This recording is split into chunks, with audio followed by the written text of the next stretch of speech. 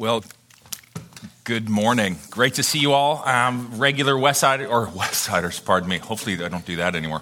Shore Church, good to see you. Good to see you. Guests and visitors, really honored that you're here with us this morning. One of the things we do every Sunday is we grab our Bibles and we open them. So please do that. Open your Bibles up to Colossians 1. If you don't have a Bible, didn't come in with one, don't own one, put your hand up. Our ushers have got some really great ones. I mean, like, really nice. These things are going to last you for decades. Really nice Bibles. If you don't have one, just put your hand up. Ushers will bring you one. If you do have one, though, go ahead, open it to Colossians 1. For those who weren't here last week, we've started a new series working through, you guessed it, the book of Colossians. This is one of 4 letters Paul wrote while in prison to various churches.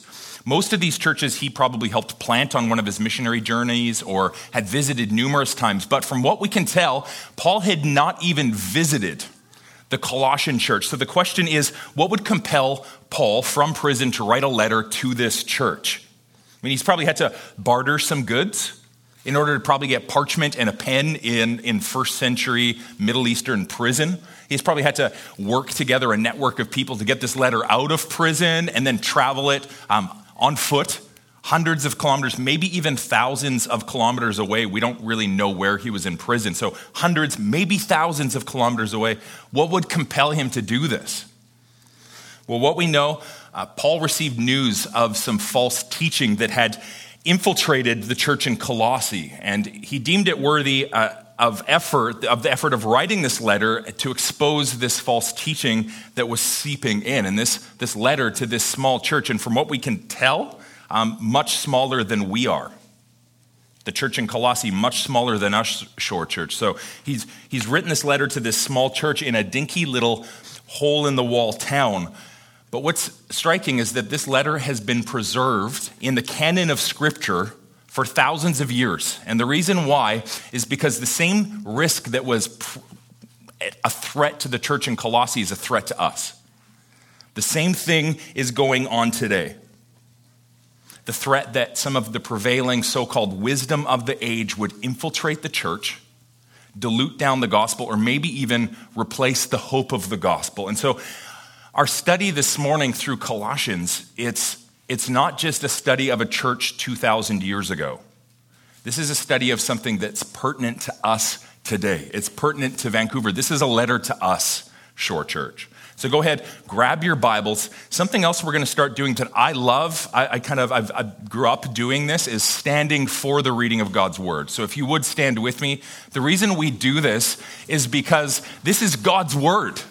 If you were in the presence of a king and he were speaking, you would stand up when he entered the room. This is God's word, we believe, that's been preserved down through thousands of years for us. And so we just want to read, stand as we read. We're going to begin in verse 9 and go to 14. It's up on the screen, Colossians 1:9. And so from the day we heard, we've not ceased to pray for you, asking that you may be filled with the knowledge of his will in all spiritual wisdom and understanding, so to walk fully pleasing to him, bearing fruit in every good work and increasing in the knowledge of God. May you be strengthened with all power according to his glorious might, for all endurance and patience with joy, giving thanks to the Father who has qualified you to share in the inheritance of the saints in light. He has delivered us from the domain of darkness and transferred us to the kingdom of his beloved Son, in whom we have redemption, the forgiveness of your sins. You may have a seat, and I'll open us in a word of prayer. Father God, I thank you for your word. I thank you that you care enough about your people to intervene. You intervened in human history, and Father, but you intervene in our lives. And we know that there's a very real threat of false teaching, both as it was in the church in Colossae, but also here. And so we pray, would your word impact our hearts? Holy Spirit, would you unearth the dark parts of our hearts that are hidden? I commit to you what I've prepared, Holy Spirit. This is nothing unless you show up. And so we just ask, would you make the words of Christ come alive in our hearts this morning? And we pray this in the name of Jesus. Amen. Now, one of the things I find most striking about Colossians is that in a letter that Paul is writing to address false teaching, he doesn't open up with some cold, hard, backhanded application of the truth. He opens with thanksgiving and prayer. It says in verse 9, "From the day that we have heard, we've not ceased to pray." Now, we need to know, what did he hear? That's back in verse 4. Pastor James preached through this last week, but it says in verse 4 that they had heard about their faith in Jesus and their love for all the saints, meaning the body of Christians that they were around. And I find this interesting because Paul is saying that they trust Jesus. They love the saints, but there's still something that's concerning him enough to go through all the effort of writing this letter. Beneath the surface of all the things that warm his heart about the Colossians, there's something that troubles him deeply. So what this says to us is that even if you've grown up in a Christian home, even if you went to Sunday school and then youth group and then you professed Christ and then you were baptized, maybe you even went on to Bible college. You met a good Christian believer there and you married them, and now you're serving here on a Sunday and you're leading a community group, or you're standing behind this pulpit, you're not immune. There's not an immunity to false teaching seeping in. False teaching, this is what it does. It seeps in slowly, drip by drip, inch by inch, slow variance by slow variance until we're way out. And this is how it works. If it came all at once, we'd catch it. It has to come slowly. It's easy to miss the small things, especially when we think we have the big things under control. When we have the big nuggets, we miss the small ones. And isn't it ironic, don't you think, that the things we miss when we look in the mirror, we always catch in other people when we hold a magnifying glass up to them? The things we miss in the mirror, we always notice in the magnifying glass. We spot it in others, but we fail to see it in ourselves. Now, maybe it's because of past wounds. Maybe it's because of how somebody corrected you without grace once before. Maybe it's just your rebellious heart. But if you're like me, you probably tend towards one of two ways when you're being corrected. First, that when correction comes, you just get hardened. Your heart just hardens. You resist any and all correction that anyone might bring. You wrongly believe there could be nothing wrong in you. You don't see it, so what you do is you take the magnifying glass and you hold it up to the other person and you go, "How dare you bring this to me when you've got that going on?" I detect a little sass in your voice, and therefore we reject all of the correction or the rebuke or the loving pointing out that somebody might be doing. So you might tend towards that way, being hardened, or maybe you just get crushed by criticism. When somebody brings something, you just feel like there's nothing good in you at all. You go to despair.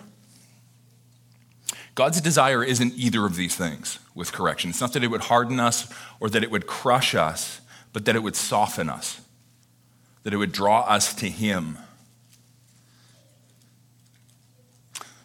God's desire is that through correction, we would become more like Him.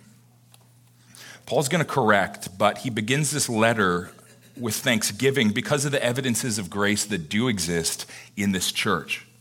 If you're a believer in Christ, although there might be sinful tendencies in your life, there might be things that need correction, there's much to rejoice over. There is much to rejoice over. 2 Corinthians 5:17, it says that if anyone is in Christ, he's a new creation. There's lots to rejoice over. But there's also things that will need confronting, as Romans 8 says, as we're conformed into the image of Christ. God loves us, church, too much to let us settle for too little of Him.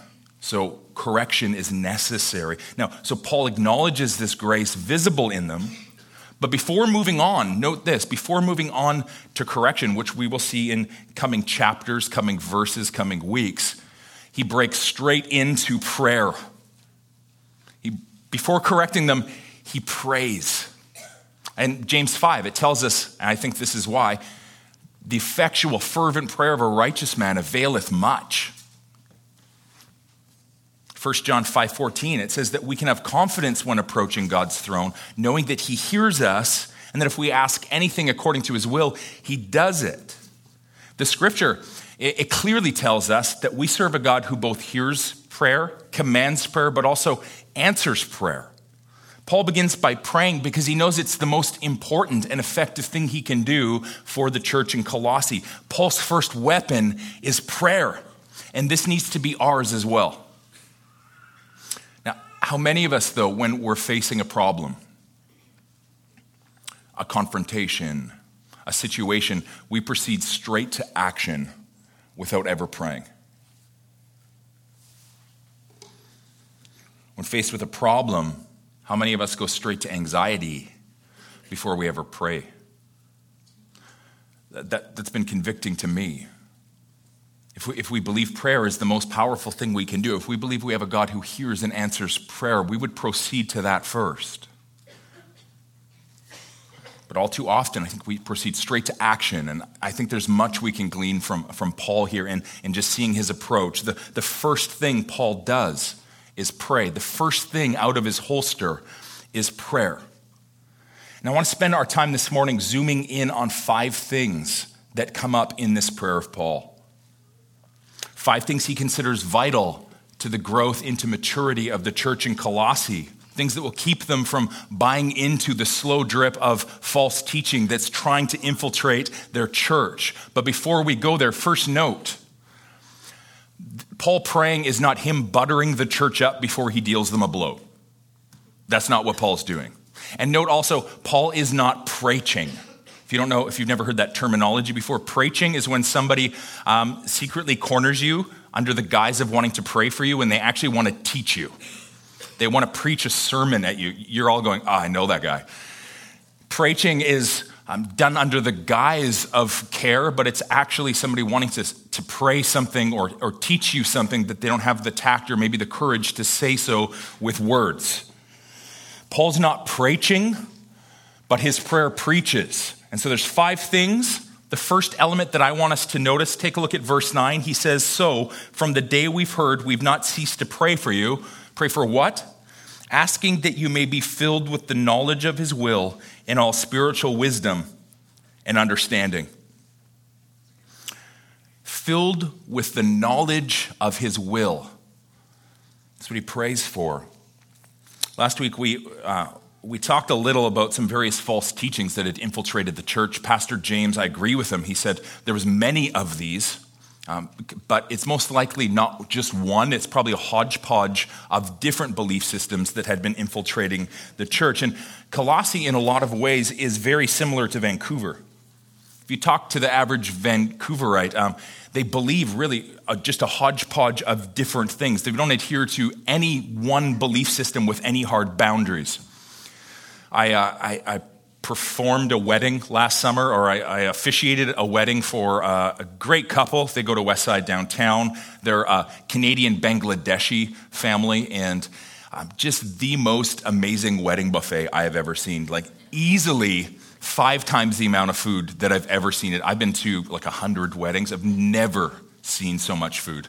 And so I was holding multiple plates and taking scoops of everything. I had rice next to curries, next to couscous salads, next to Indian desserts, next to West Coast salmon, next to prime rib. There was just crazy amounts of food from all over. And I got all my plates to the table, and I looked down and I was like, this is Vancouver. This is Vancouver. This is all the things I love about our city. Just the diversity, the flavors. There's so much food here. You can get better Japanese food in Vancouver than in Japan. Our city is amazing, but in a religious context, this is also what's dangerous about our city. We take bits and pieces of everything and we assemble an a la carte belief system. Little bits of this, little bits of that. Colossae, very similar. Very similar. It was a small city. It sat at the crossroads of 2 important trade routes. And so it was getting influenced by all the big city culture that flowed through it. Now, Vancouver, most of us haven't lived here long enough to know, but if you read up on the history of it, before the 2010 Olympics, and especially before Expo 86, Vancouver wasn't very significant. It was quite a small city. It was these two events where we invited the world to come check us out, and they fell in love with our beauty. And as one person said, we invited the world and they didn't go home. And I'm very grateful for this. Like this isn't a negative statement. I love the diversity of Vancouver. I love the religious diversity of Vancouver. I truly believe that we're sitting on one of the most important missional moments in modern history right here in our city. We can't pass over this, and this is not me complaining about people from different countries being here. I'm from a different country. Every single one of us are 2 or 3 generations removed from being from a different country. But in Vancouver, Buddhists are not really Buddhists. In Vancouver, Hindus are not really Hindus. Sikhs are not really Sikhs. Muslims are not really Muslims. And Christians are at risk of not really being Christians at all either. What we know is that the Colossian church was rubbing shoulders with a heresy called Gnosticism. Gnosticism, coming from the Greek word gnosis, which means to know or to have an experiential knowledge of something. Gnosticism, in a nutshell, it taught that the physical world was bad, and that the man's goal was to liberate our soul or our inner spark from the physical. The physical world ruled over by a god they would call the demiurge. Interestingly, if you like Stranger Things, I think this is where they got the name Demigorgon from. They taught liberation could only happen through the acquisition of gnosis, or knowledge, and that this knowledge would help one attain both salvation there, but also liberation now. Gnosticism, it didn't hold to one centralized text or set of beliefs or dogmas. They believed knowledge was hidden among all the religions, that it was expressed through all the world's religions and all the mystical traditions. And they tended to interpret the Bible as allegorical, like one of Aesop's tales. So the Bible, Jesus for that matter, they're illustrations used to communicate a larger truth. It's alive and well today. If you follow Jordan Peterson at all, I do. I listen to his podcasts on my cycles into work, but his work on the maps of meaning, his work through the Old Testament stories and the New Testament stories, it's essentially just modern Gnostic preaching. He'd say all of our stories and sacred texts equally transmit truth that's embedded in our subconscious, that we need to learn from these stories in order to achieve liberation now. Books like The Secret reek of Gnosticism. Reek of it. They teach there's hidden knowledge that once we obtain it will essentially unleash a beast mode on our life. A lot of self-help titles. I love self-help genre. Aside from Bible and Bible study and biblical commentaries and things, this is probably what fills the most of my bookshelf. I enjoy self-help, but underneath kind of the face of all self-help books is this idea that we can gather a certain amount of knowledge that will help us become better at work, have a better marriage, find a better spouse, be more successful, be more happy, be more strong, retire the earliest.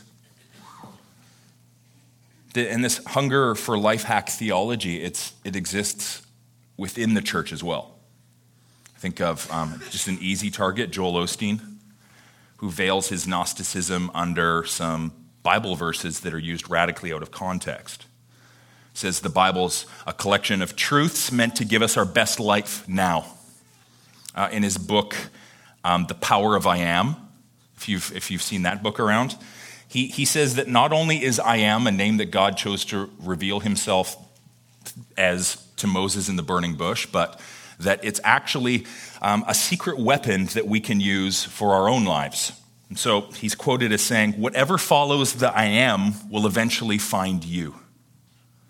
Whatever follows the I am will eventually follow you. So it's not a name of God, it's something about you. He says, if you say, I'm prosperous, I'm successful, I'm victorious, I'm talented, I'm creative, I'm wise, I'm healthy, I'm in shape, I'm energetic, I'm happy, I'm positive, that it will eventually happen. Maybe I think Joel Osteen should start saying, I'm not a false teacher. because this is false teaching and it's also Gnosticism. Gnostic ideology, it's alive and well. It's alive and well, and most of us probably aren't even noticing it. It's in response to this infiltrating Gnosticism that Paul prays that we would be filled with the knowledge of his will in all spiritual wisdom and understanding. Now, some of your translations, it might say complete knowledge, filled with the complete knowledge. And the reason why is because of the word that Paul uses here. He could have used, when he says filled with the knowledge, he could have used the word gnosis. Gnosis was a common word used for knowledge, as we've already talked about, but he doesn't use that word. He uses a different Greek word, the word epigenosis. Now, forgive me while I get nerdy. This is important. Epigenosis is knowledge that involves a full discernment. So gnosis was a firsthand experiential knowledge that we would gain. Epigenosis was a full discernment. It's to become fully acquainted with, or to become aware of, I'm trying to put into words, a precise or correct knowledge. And using epigenosis, it would have been plain to the Greek audience who he wrote this book to that he's confronting Gnosticism.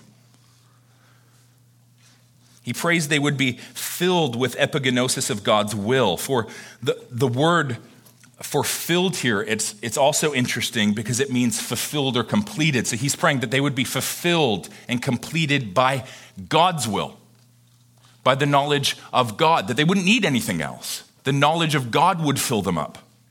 They wouldn't need to go around trying to gather it elsewhere, that their plate would quite literally be filled with Christ. Their plate would be full of God, so they wouldn't need to scoop on little bits of tantric breathing, little bits of this, little bits of that, little bit of whatever it is that we have the proclivity of trying to put on the edge of our plate.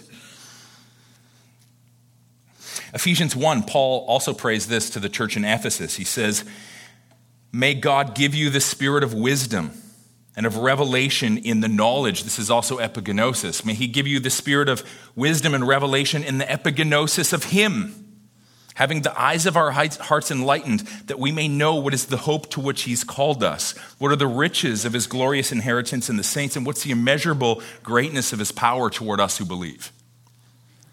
This is a common prayer of Paul. He wants us to see all that God has for us. He wants us to see all the wisdom that God has for us.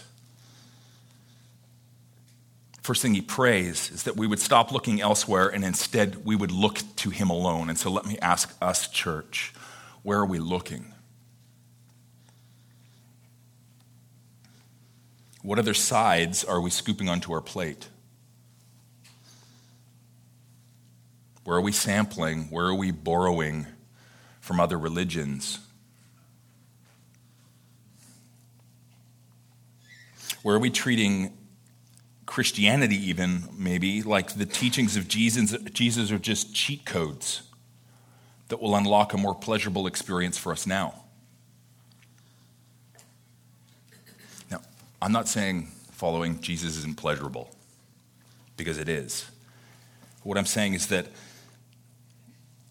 Jesus isn't offering wisdom that we can use to get the things we want. Jesus isn't helping us obtain different treasure. Jesus is the treasure.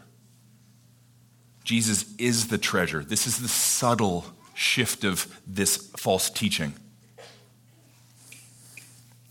Are we using Christianity as a means to get what we want, or is Jesus what we want? In light of this epigenosis, this full knowledge of God, Paul prays one other thing. That they would walk, this is verse 10, so they'd be filled of the epigenosis of his will, and it says, so as to walk in a manner worthy of the Lord, fully pleasing to him. When Jesus is what you want to please him. If gaining Christ isn't our goal, then we'll use him to get what we want. And as Christians, our goal needs to be getting Christ, not pleasing ourselves. And there's no one here, most certainly not myself, who is immune to this. We live in a culture that preaches and praises following our heart, being led by our heart, our impulses, our feelings. But this idea, it's antithetical to the gospel. And it's not an effective way to live. I tried to figure out where I heard this quote from. I am stealing this. I read this week somewhere, and I can't remember where. It said, following your heart is like finding your way through a forest with a thermometer. Following your heart's like finding your way through a forest with a thermometer. So it's not an effective way to be steered.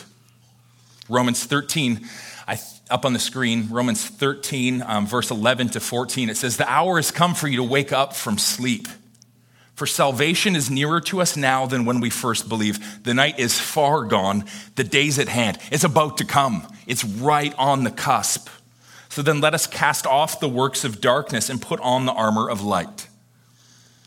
Let us walk properly as in the daytime, not in orgies. Now this word, nobody I don't think is at risk of having an orgy here today. Maybe you are. But this word orgy, it just means like carouseling, reveling, seeking to let loose. It's not even just a sexual thing.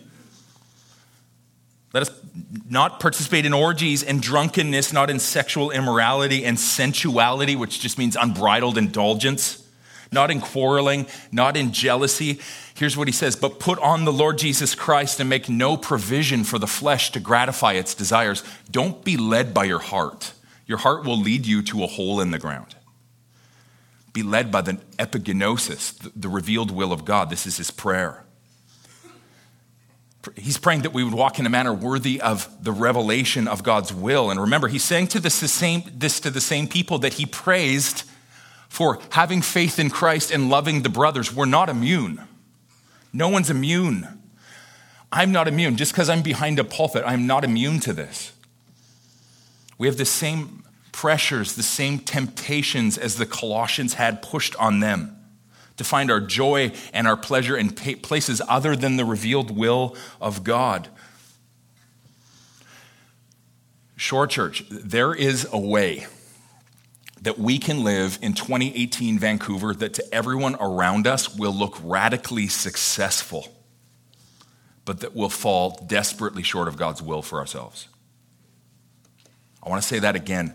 There is a way that we can live that everyone around us, our friends, our neighbors, and our coworkers will go, they're successful, but it would fall radically short of God's will for our lives.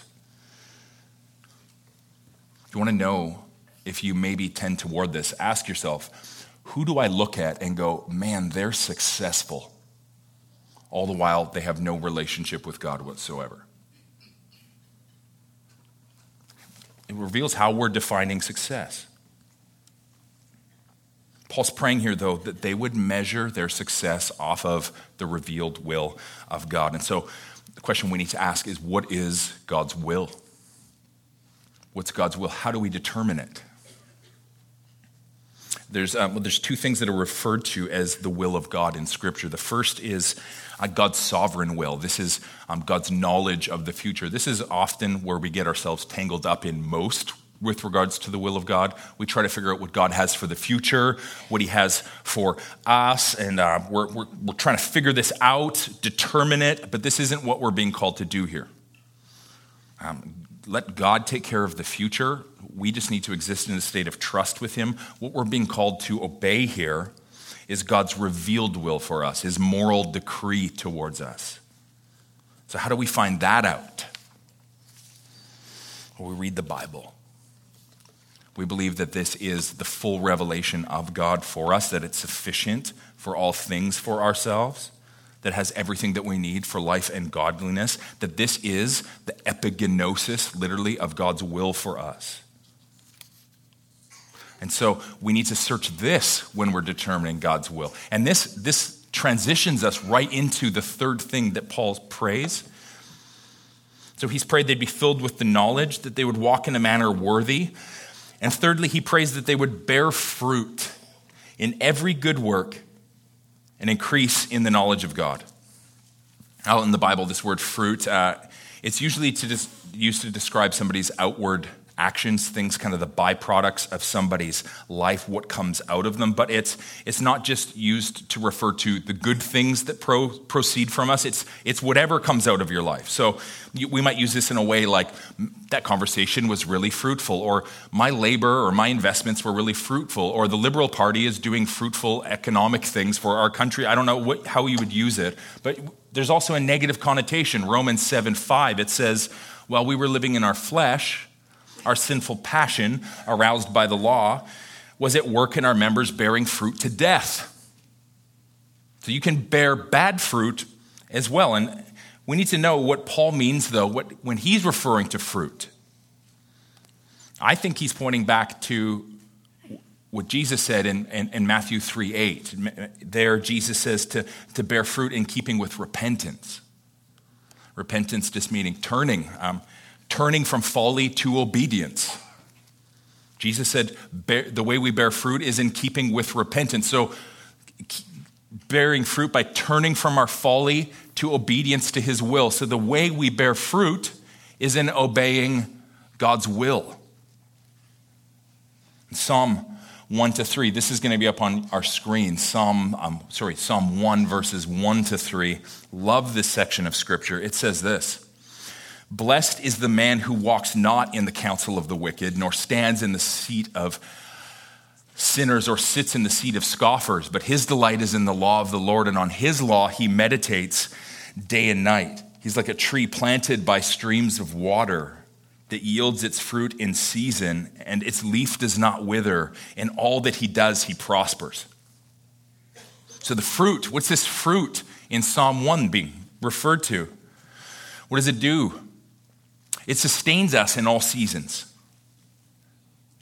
It's fruit that is rooted in something that won't fade or can't be taken away, so we bear it in all seasons.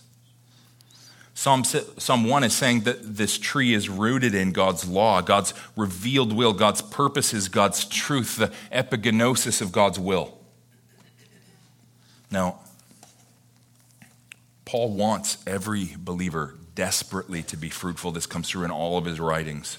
He wants us to be fruitful in every regard because he knows it's only possible for a tree that is rooted in God to be fruitful. Jesus wants our fullness, but our fullness is found only through a connected dependence in Christ. John 15, of course, probably come to some people's minds, but John 15, it says this. Jesus says, abide in me and I in you, as the branch cannot bear fruit by itself unless it abides in the vine. Neither can you unless you abide in me. I'm the vine, you're the branches. Whoever abides in me and I in him, he it is that bears much fruit. For apart from me, you can do nothing. We cannot be fruitful apart from Jesus. This is what the scripture says. If we're not rooted in the revealed will of God, we cannot be fruitful in a way that will matter at harvest time.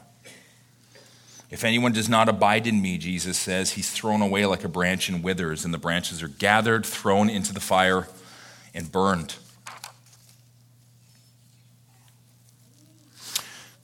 It's interesting, too, as I studied this week, I noticed that this is the third thing Paul prays, that they would be fruitful, but it couldn't have been the second thing, and it couldn't have been the first thing. It needs to be third, because we need the knowledge of his will in order to walk in a manner worthy of it in order to bear fruit. It's a byproduct of the second, and the second can't happen without the first. In order to be able to bear fruit that comes from, we need to know the will so that we can live in obedience. Spiritual fruitfulness is impossible apart from knowing the will of God. I'm going to just read again, verse 9. It says, and so, from the day we've heard, we've not ceased to pray for you, asking that you may be filled with the knowledge of his will and all spiritual wisdom and understanding, so as to walk in a manner worthy of the Lord, fully pleasing to him, bearing fruit in every good work and increasing in the knowledge of God. Now, the question I ask is, why is he again asking that they would have the knowledge of God? That was his first point. Why is the third thing he's asking the very first thing, same thing as the first? I think it's because he wants the whole process to be compounding in the believer. He wants it to be happening over and over and over again. He wants us to taste his goodness, which will pull us into more obedience, which will compel us into more fruitfulness, which will lead to more knowledge, that will result in more obedience and more fruitfulness, and more knowledge leading to more obedience and more fruitfulness. He wants this compounding. He wants this to be a rhythm in our lives. If we're in Christ, we will produce fruit that leads to life. If we're not in Christ, we're going to produce fruit as well, but it's fruit that leads to death. I just want to ask us, what's the fruit we're producing? What is our lives producing? What are we striving for? Where are we putting down roots? To quote again Psalm 1, it says that the tree planted by streams of living water, that its leaves never fail. Where are our leaves withering? Where are we feeling dry? Can I suggest perhaps that's revealing somewhere where we're not rooted in the epigenosis of God, in the revelation of God, and we're looking somewhere else for satisfaction.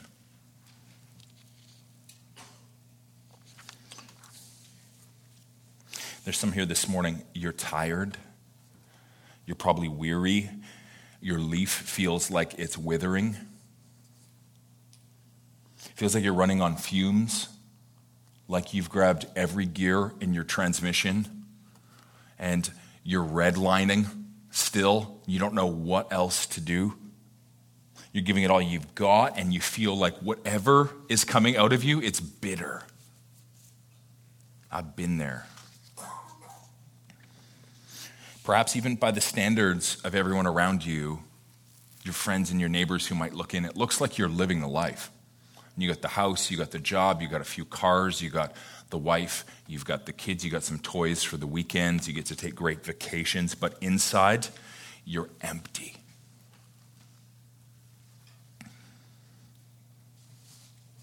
Maybe you look like you got it together, you look strong, but you feel weak. Listen to this next thing Paul prays. May you be strengthened with all power according to his glorious might for all endurance and patience with joy. I love that. May you be strengthened with all power according to his might, not our own. With all power, and that he prays that we would have all power, and that the source of that power would be Christ. That would give, if Christ's power would give them the endurance to weather any storm, that Christ would be the source of that joy. The secret, I think, that Paul wants us to see here, the secret to power and to endurance is tapping into someone else's fuel supply. As I read this, I was meditating on it. It made me think of the Indy 500, if you watch NASCAR at all. I don't know if that's even NASCAR. I used to work with people who watch car racing. But these cars going around and around this loop. And every once in a while, they got to pull in and get fuel, and these other cars get ahead. I get this picture of us just having this permanent connection to fuel and not needing to pull in anywhere.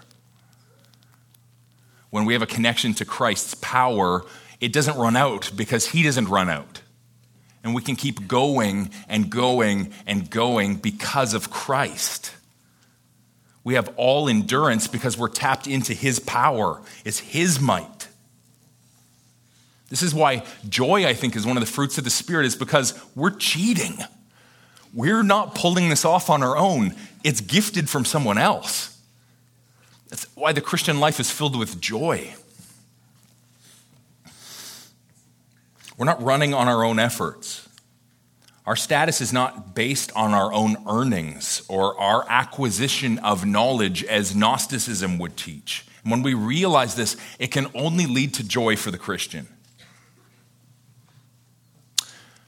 Short church, the false teaching Paul's confronting in Colossae is the notion that we can have anything apart from Christ.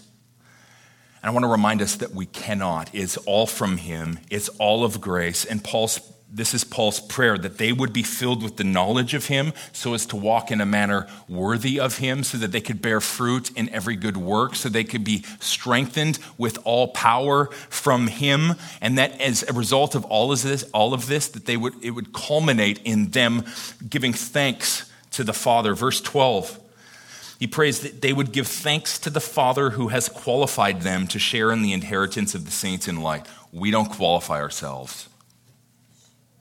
And he has delivered us. Jesus has delivered us from the domain of darkness and transferred us to the kingdom of his beloved Son, in whom we have redemption, the forgiveness of sins. Jesus is the one who's delivered us. We don't deliver ourselves. It's not our effort. It's not our diet plans. It's not our workout regimens. It's not our retirement plans. It's not the number of self-help books that we've read. It's not our popularity index. It's Jesus.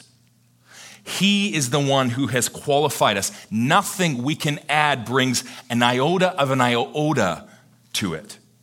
The only way we're going to finish or cross the finish line of faith is if we're running on Jesus' gas. There's nothing for us to glory in but him. When we see this, I don't think we can help but praise. So the band's going to come up now, and we're going to respond in a few different ways to this prayer of Paul. First off, I want to just call us to examine our hearts and see if there's anywhere that needs repenting. Again, repenting meaning turning from folly and returning to obedience. This is an ongoing rhythm in the Christian life. No one here is immune. We're all going to need to repent many more times before we meet Jesus in glory. So use this morning as an opportunity to examine your heart and see where perhaps you've been tapped into something other than Jesus, or where you've maybe been putting something else on your plate thinking it's going to give you what only Jesus can. The only thing that belongs on our plates, Shore Church, is Christ. Then we're going to come forward and take communion after you've done some work in your heart. You take the bread, symbolizing Christ's body, dip it in the wine or the juice according to your conscience. This is to celebrate the fact that Jesus stood in your place, and instead of your body being broken and your blood spilt, it was his. So we take that and we celebrate because we're just reminded of what Paul has prayed. On top of that, we'll have a couple over here that would love to pray with you. If there's anything that you need prayer for, prayer with, a prayer partner in, please make use of that, and we're going to respond corporately through singing now once I pray. Lord Jesus, I thank you for your radical pursuit of us. Thank you that you don't abandon us in our trespasses, in our sins, but that you run after us. Thank you that our standing before the Father is assured by your glorious might and not our own. Would you help us to see you more fully for all that you are? Would we be more satisfied in you this morning as your people? Would we more properly glimpse who you are? And would you forgive us, Jesus, for looking anywhere else for what only you can offer? You're all that we need, Jesus. And we choose now just to restore our vision back up to you, to turn our hearts from folly back into obedience to your revealed will. We pray this in the name of Christ by the power of the Spirit. Amen.